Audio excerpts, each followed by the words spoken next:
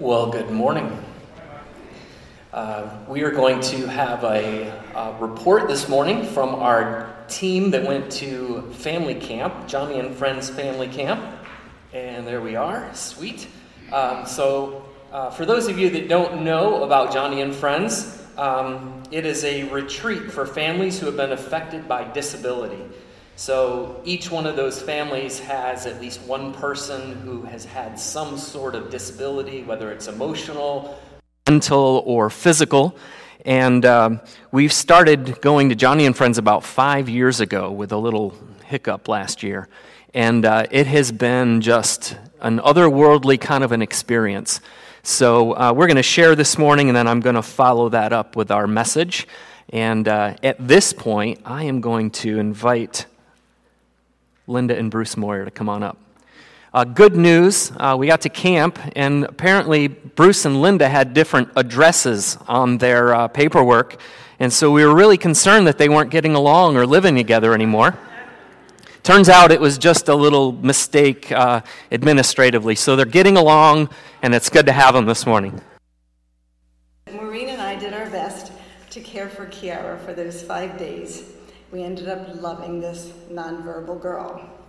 But what impressed us most was Eugene and Marilyn. They were the great aunt and uncle. It was actually Eugene's brother's granddaughter who was given to them at 6 months with these disabilities. They were in their early 60s, so you can do the math. So here they are taking care of this totally dependent Kiara, and never once did they complain or even get a hint of things being difficult.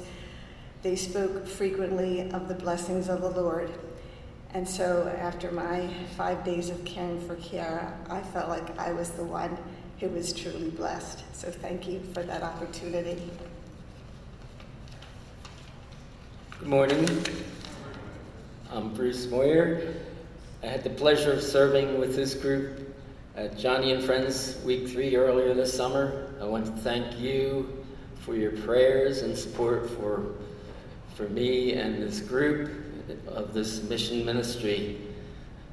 This year was my second experience with a wheelchair-bound, now 40-year-old man named Bob. We both enjoyed a better experience this year. I think we had a good experience 2 years ago, my first experience there, but I believe we were both more comfortable this year. He was more willing participant in seemed like all the activities, whether it was games, singing, Bible lessons, or crafts with our Impact 2 group. Most everybody at camp knows that he has a special relationship with another camper, Melissa. Their relationship has been developing over the last 13 or 14 years. He has been at Joni and Friends. He has such an interest that he could barely hold back on the first evening, Monday evening, finding an appropriate time to give her a friendship ring he had bought for her. Well, he had been back at Spruce Lake for a whole 3 hours.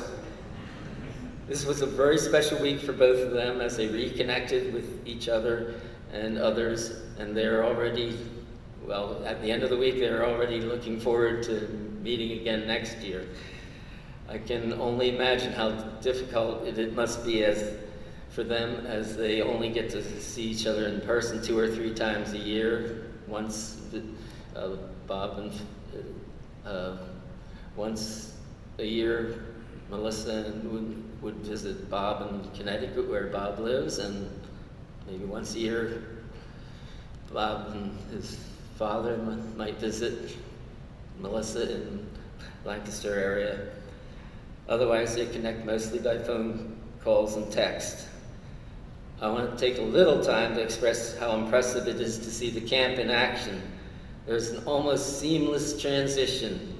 In the mornings after opening program, there are 5 or 6 groups moving around camp, all going different ways for different activities. I am impressed by the cooperation, concern, and the love of Christ evident throughout the days. This resonates through the camp experience and many families are blessed, even as we are blessed, sharing and receiving the love of Christ. Thank you again for your support.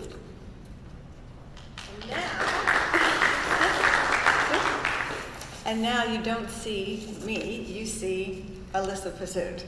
So now I'm a young teenager with long blonde hair, for those of you that need to make that connection. But she writes, I was very nervous going into my week at Joni and Friends, as it was my first time having to room with someone random and having no girls in our particular group. God really used this week to grow me through others and to learn to be more comfortable in my surroundings. I was so blessed to have an amazing family, and it really touched me how often they expressed how much it meant for them to be able to be at camp again after missing last year. My camper was amazing, and it was great to see him grow more comfortable with me during the week, and even one day asked his grandmom during my break when I would be back to play with him. That really made me feel important and making an impact on their family, even though I wasn't working directly with an individual with a disability.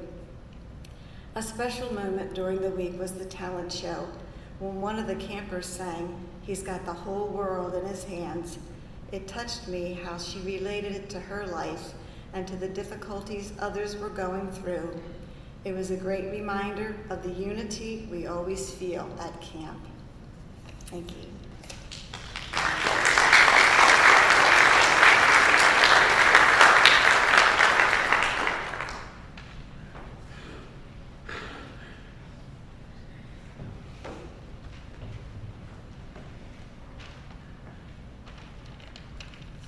Good morning, everyone. This is my 5th time attending a Joni and Friends week. Because I had been on trips in the past, I knew generally how the week would go. But with COVID and having camp canceled last year, I was a bit nervous what it would look like this year. Would we be missing a lot of people? Would masks be a big issue? Would it feel as meaningful and genuine as usual? But to no surprise, it went as awesome as it always has. This year was the first time I didn't work with someone in our group. Another man named Mike and I were matched up with a young man named William. We spent our week playing games, singing songs, dancing, and eating great food. I had a great time getting to know Will and his family, Mike, and all the other STMs we got to work with. We all had a lot of fun and built great relationships. Every year you go into the week expecting to serve the families there, but each time as the week ends, you realize that they end up serving you just as much. This week never disappoints, and it's the closest thing to heaven on earth you'll find. I very much enjoyed our trip, and I encourage anyone who might be curious to join us next year. Thank you, everyone, for your prayers and support.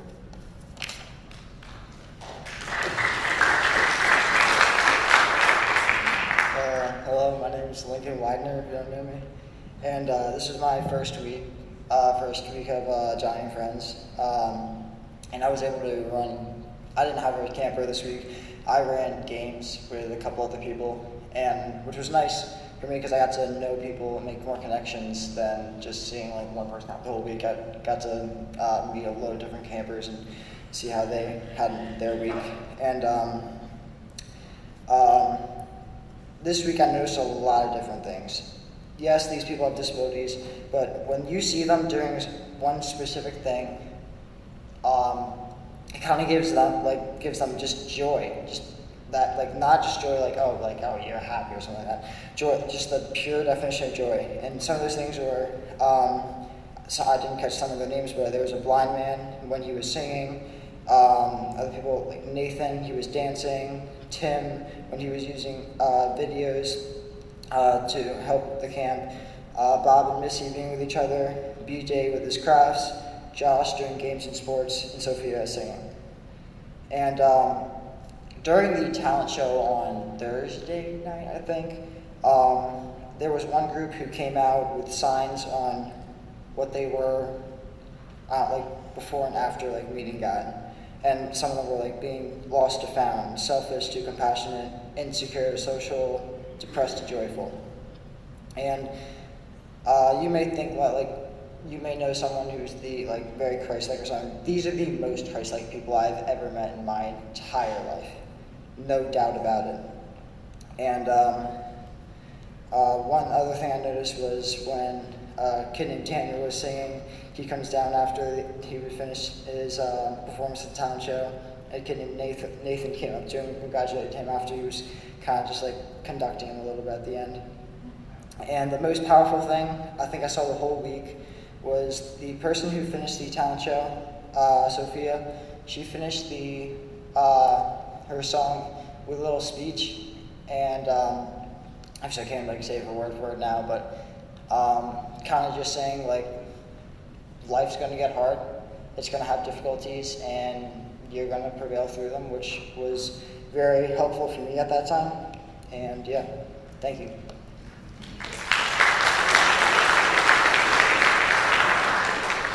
Hi, my name is Lincoln Ehret. As you can probably tell, I went to Joni and Friends this summer. It was my 3rd year, and I was partnered up with the Lang family, specifically a boy named Cargan. My dad will talk about them more later. What I'm going to talk about are the other campers, mainly a guy named Nathan. Nathan is a few years older than me, and he has autism. Every morning after breakfast, we go into the sanctuary and sing. Nathan likes to sing, a lot, loudly. He gets a little off key, but it's great. Each time we started singing, he would join in pretty quickly. He even climbed up on the stage one time and worked with the worship leader to make the song much better. Because of that, it was weird coming back and singing in church. Not hearing the many voices of people like Nathan singing along was eerie. I half expected Nathan to run into the sanctuary and start singing. Another time that the campers would sing was the dance. Down on the tennis court, we had a fun night of dancing to songs. I didn't see a single person not having a good time. Each and every camper there was going crazy doing the chicken dance and the cha-cha slide. I'm no dancer, but I still joined in. It was like it was calling to me. Cargan also danced with us, which was crazy because he's the kind of guy to hang out on the bench and just watch people. This is where I come to my point. The campers don't care. They will sing, they will dance, they will have the time of their life hanging out with everyone. Embarrassment doesn't seem to exist for them. Sometimes I wish I had this ability. The only reason I, and I'm guessing Cargan too, was able to join in was because the community of people at Joni and Friends are so non-judgmental. No one cares if you can't dance. No one cares if you're off key. They just want you to join in. Everyone loves it there, including me, and that's why I'm looking forward to going again next year.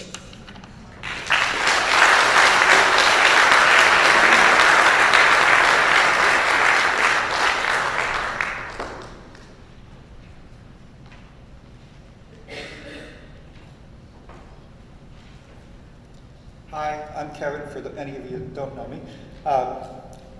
I go from a little different perspective than the rest of the group here, as in we've been going to Joni and Friends Camp, my wife for over 25 years with my son Ken, as campers. So going as an STM, this is the second time I've done that. I did it 4 or 5 years ago. I get a lot of different observations, and everything that they said, I can attest to. Couple observations I have also. Bruce and Linda were there for their 48th anniversary. They take their anniversary week and they go to camp. Now that's the kind of service you got. You've got people there that last year were devastated by not getting to go. And there were a lot of them who were devastated this year because they couldn't go because the camp was smaller. So, this is a very important program to a lot of families. And I was glad to be able to be a part of it. I wasn't doing a specific camper. I was with the Impact 2 group, which is the older adults with disabilities, as just an extra person in the room to help. But regardless of what people are there doing, they're doing it with the love of the Lord in their hearts. And that's also building into the families with people with disabilities, most of which are solid Christians. But some of them really don't know the Lord or just have a very shallow relationship. And this gives them more of an opportunity to be ministered to by the family of God. So I really appreciate the church supporting the Joni and Friends ministry through sending a group like they did this year. Thank you.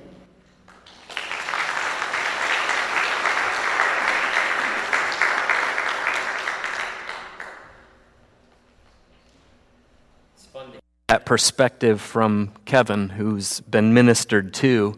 Well, as I've mentioned quite a few recently in all my years of ministry, this really is probably the most impactful trip that I've taken students on. And it really is difficult. I mean, we hear words, but I sound really loud to myself. It really is hard to put into words what really happens. You can't really fully explain something. But I'd put it this way. It's a people trip. It's a people trip. It's a relational trip where we get to rub shoulders with different people that have been formed into the likeness of Christ. And these particular people, they just have to receive grace in ways that I don't have to. I don't have those same struggles. And I think that's part of it. It kind of blows our mind that people can live joyfully with the kind of challenges that they have. Imagine having a kid in a wheelchair that's nonverbal. They will never talk to you.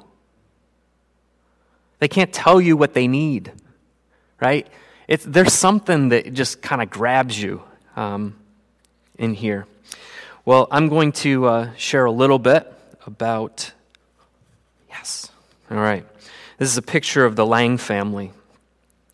That's the whole family in the middle, and a couple pictures from camp. And I want to give you a little bit of background to my story this year. Griffin and I served with the Lang family first year, then we missed a year, and then Lincoln and I picked up with Cargan the following 3 years now. And over the course of these few years, we've gotten to know the Langs and maintained a relationship over time, not just at camp, but via phone and texting.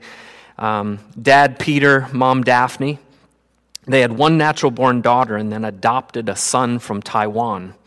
And then they followed that up by adopting 3 more children with special needs from China. And it really has been our joy to serve them, to get to know them. And about a year and a half ago, Peter, 53, was diagnosed with stage 4 colon cancer, metastasized to his liver. And so for the last year and a half, he has been exhausting every treatment to try and beat that cancer. Well, on July 31st, 2 days before camp this year, one day before his son Cargan's birthday, he lost that battle, leaving behind his wife, Daphne, and his kids. Peter was the sole breadwinner. They lost their insurance. It's like a gut punch. So we're heading into camp, feeling all this weight, trying to go and show up and, let's be joyful under this dark cloud. But what happened in the next few days really is a testimony to the power of love and grace poured out through a messy community that we've heard some stories about, desperate people holding on to Jesus. The Langs still came to camp, and it was amazing to just see how people gathered around them. Mom Daphne was able to reconnect with people, deep-hearted friends who had walked with them through all their adoptions, and now those established relationships walked her through some grief. And in the midst of her grief, she knew that her kids would be whisked away to be able to have some fun. We had tender conversations and healing hugs. We had some grief therapy at the lunch and ping pong tables. One evening we had a dance. We had all the kids grooving and rolling and laughing around together, which really is no small feat, as Lincoln had mentioned, given the circumstances and the kids and some of our introverted nature. We even danced to that ridiculous YMCA song, my least favorite song in the whole world. It's not fun to stay at the YMCA. It's just not. It's not. It's not true. All the while, I would catch glimpses of Daphne up on the hill, overlooking And I can just imagine. I didn't ask her what she was thinking, but I could see her kind of stealing away. Somebody walk up and put their arm around her and chat with her, and we were just going bonkers down there and having fun. It was a short slice of community at camp for the Langs, but we were able to find joy under that dark cloud.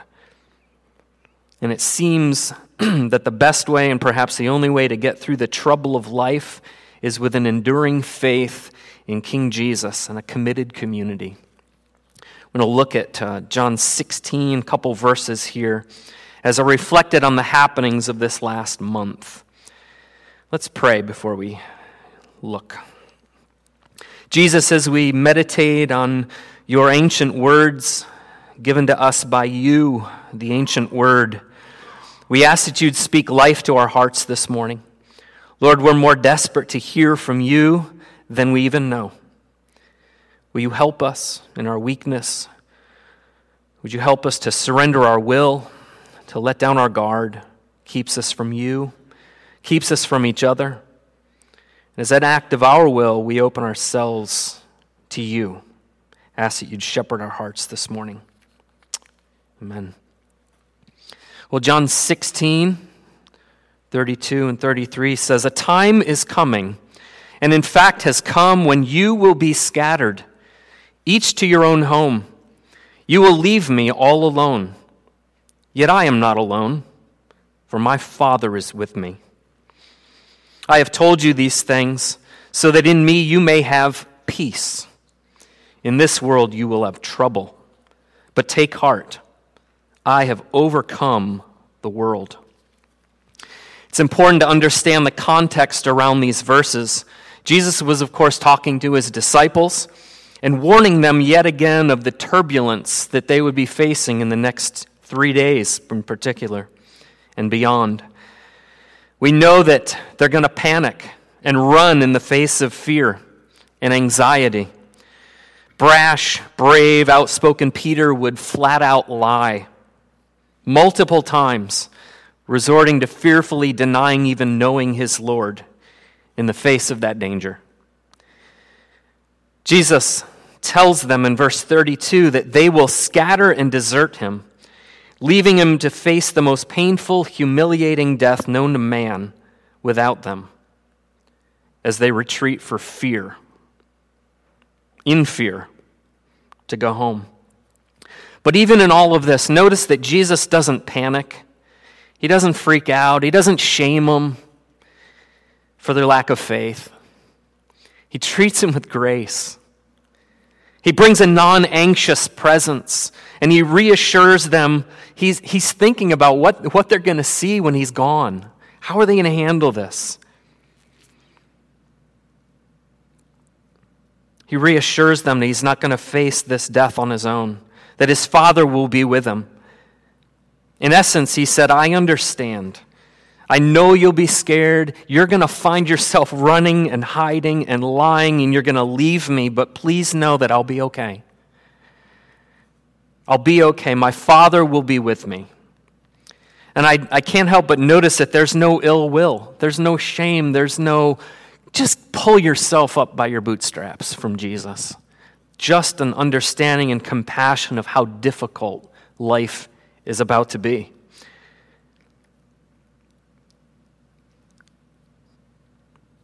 God's sovereign and able to accomplish all that is best in spite of what things look like on the surface. Verse 33, I have told you these things so that in me you may have peace. In me you may have peace. He doesn't say that I've told you these things so that you may have peace. He qualifies this statement with in me, in Christ. Just knowing that they will desert him and scatter and that Jesus still loves them wasn't going to be enough to get through, right? He wants to reassure his disciples that he's up to something. That it might look like one thing, but it's a whole different other thing. That this isn't some resignation that the world is messed up and they're just going to, we gave it a shot. We gave it a shot and the plan came up short. No. Jesus is saying that despite what it looks like on the surface, despite the fact that he'll be hanging naked on a shameful Roman cross, despite the disciples scattering and rejecting him and lying and running, despite the Romans claiming victory and mocking him as the King of the Jews, Jesus will win over his Father's world in an upside-down, overwhelming victory that will play itself out from his resurrection to the time that King Jesus returns to renew all things and to reign with truth and justice. So if the disciples will only trust him and trust that all of this will happen, they too can find victory in Jesus.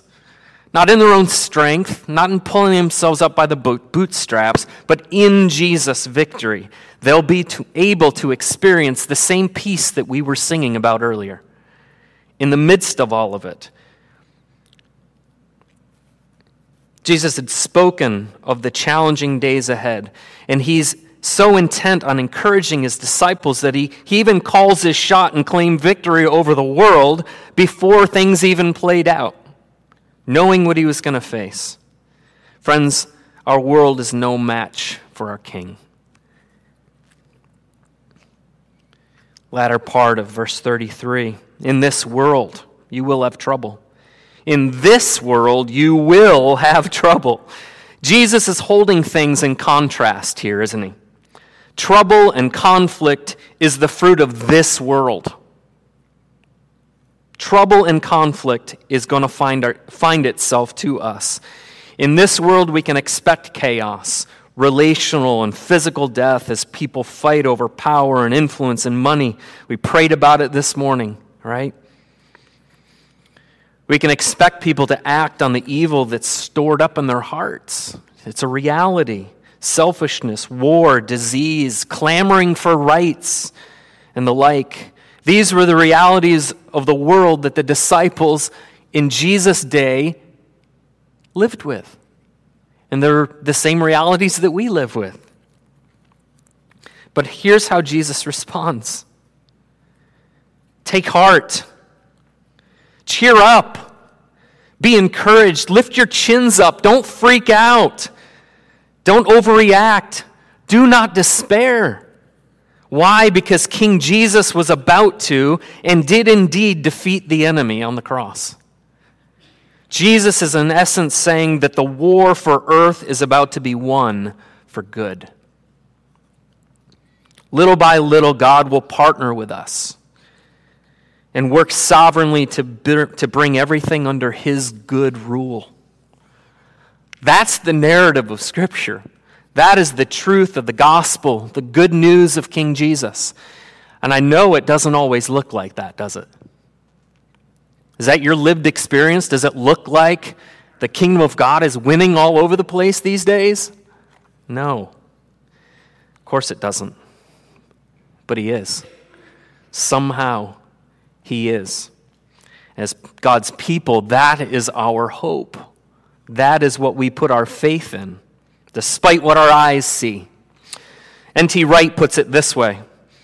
He says, when Jesus took upon himself the weight of the world's sin, when he burst through death itself into God's new creation, and already when he decisively challenged the power of corruption, decay, and death in healing the cripple, the man born blind, and Lazarus, in and through all these things, he was not just proving a point by winning a victory. He was not just proving a point, but winning a victory. Not just setting an example, but establishing a new reality. King Jesus overcame the world at Calvary. In spite of the trouble the disciples saw with their own earthly eyes, it was victory. Our enemy didn't even realize what was going on. It's hard to keep the perspective that Jesus won and that we are perfectly safe, though. At least it is for me. Anybody else? When we look at the realities of life, I shared this before, but this really hits kind of real close to home. This line in Lord of the Rings in which Bilbo tells Gandalf that I feel thin, sort of stretched, like butter scraped over too much bread. And I feel like that right now. I see people that feel like that right now. I'm in a room with a bunch of people that feel that right now. I'm a peacemaker in a world that's manufacturing war. There's conflict over everything under the sun, and it's taking a toll on my heart and my mind. These past few weeks have been filled with unexpected grief, death of a dear friend, and a difficult funeral, conflict, loss, anger, being misunderstood, gossip and fear, disunity, mental health challenges in God's people, more death, another funeral, more grief and conflict, more of the trouble that Jesus warned me about. And I know I need renewal. The other day, we had two things happen in the house, right? The joys of home ownership. I always think about that when it's 20 degrees, the wind's blowing, I'm trying to snow blow. Ah, yes. Joys of home ownership. I'm going to move into 55 Alive community pretty quick.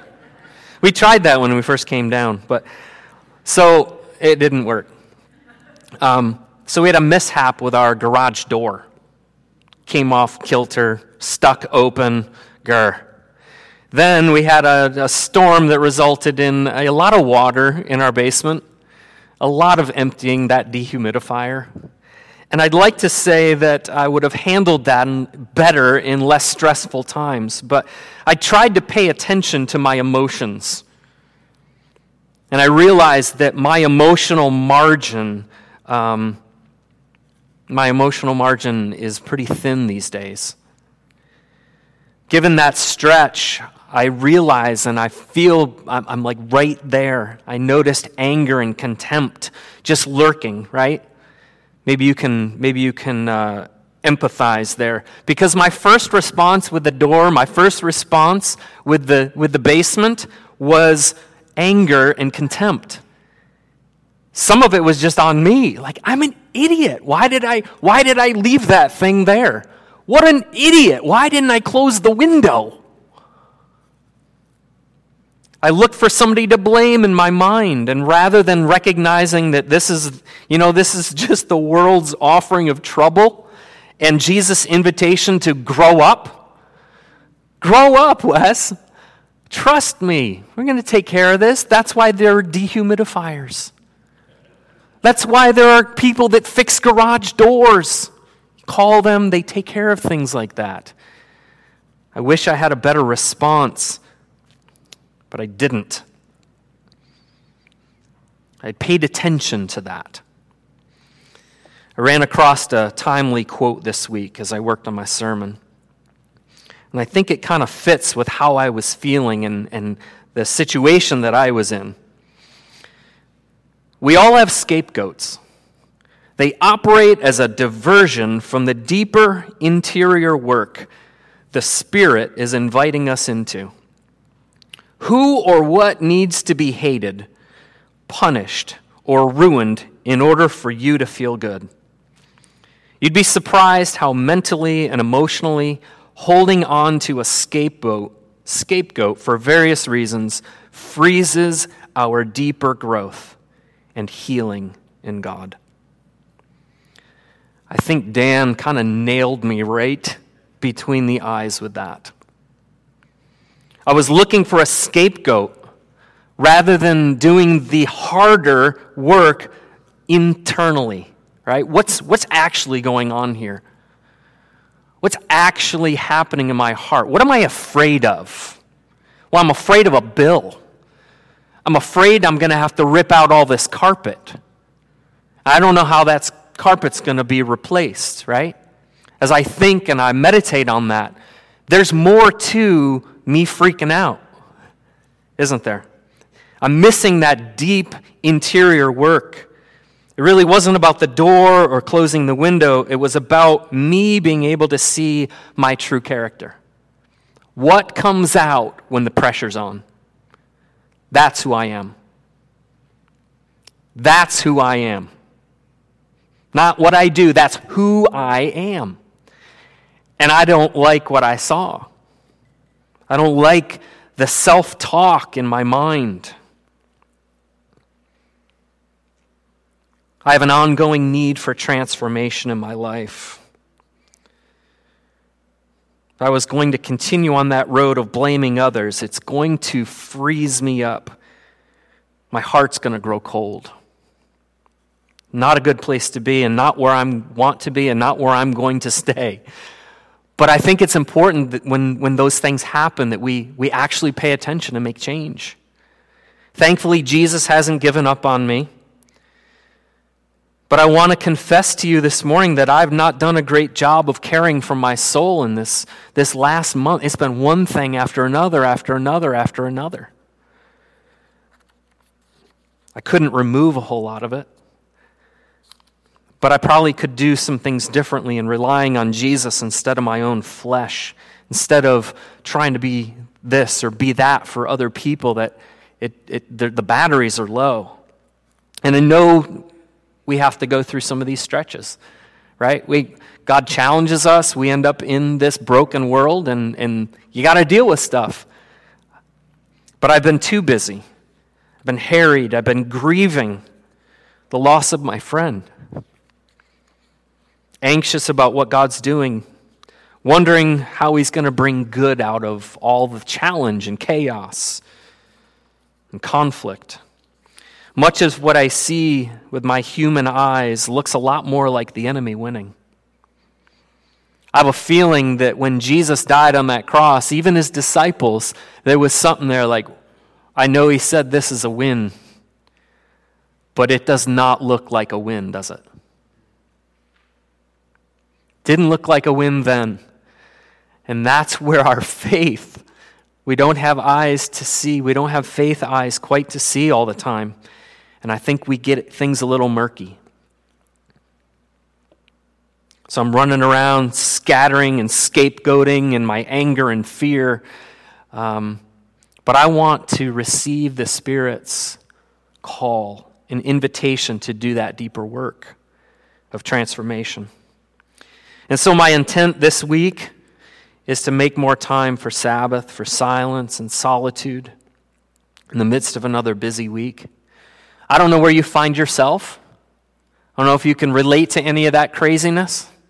I know some of you can because I've spoken with you. But I want to end our time with a couple reflection questions, and then I'm going to pray. But here's the question. Where are you? Are you taking heart, trusting that Jesus has overcome this world and living in that peaceful reality? Or are you losing heart, finding yourself grasping for control or scapegoating others in your fear and your anger or whatever issue you have got bubbling up?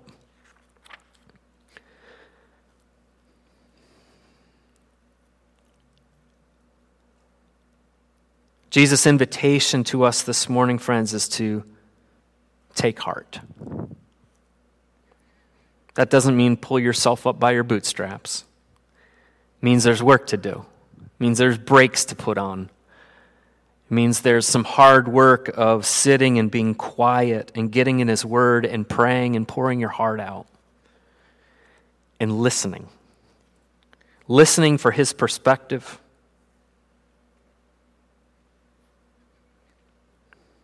There's nothing to fear. Jesus has already overcome the world. That's the good news of the gospel. I need it to sink down. We need it to sink down. Let's pray. Lord, we don't really need a whole lot of reminder that we live in a troubled world, a world full of people who want to be their own God. On our bad days, we too fall into this trap. Will you please protect us from those outside forces that seek to ruin us? And would you also show us the corners of our own hearts that you want to unfreeze and heal? We ask for the gift of repentance, that we would turn back to you, so you can empower us to be transformed by the power of your Spirit as we walk in trusting obedience. Thank you for your relentless pursuit of us, Jesus. Thank you that you don't shame us, that you understand, of all people you understand, and you call us back to your table. We thank you for your grace. We thank you for your amazing love. We pray all these things in Jesus' name. Amen.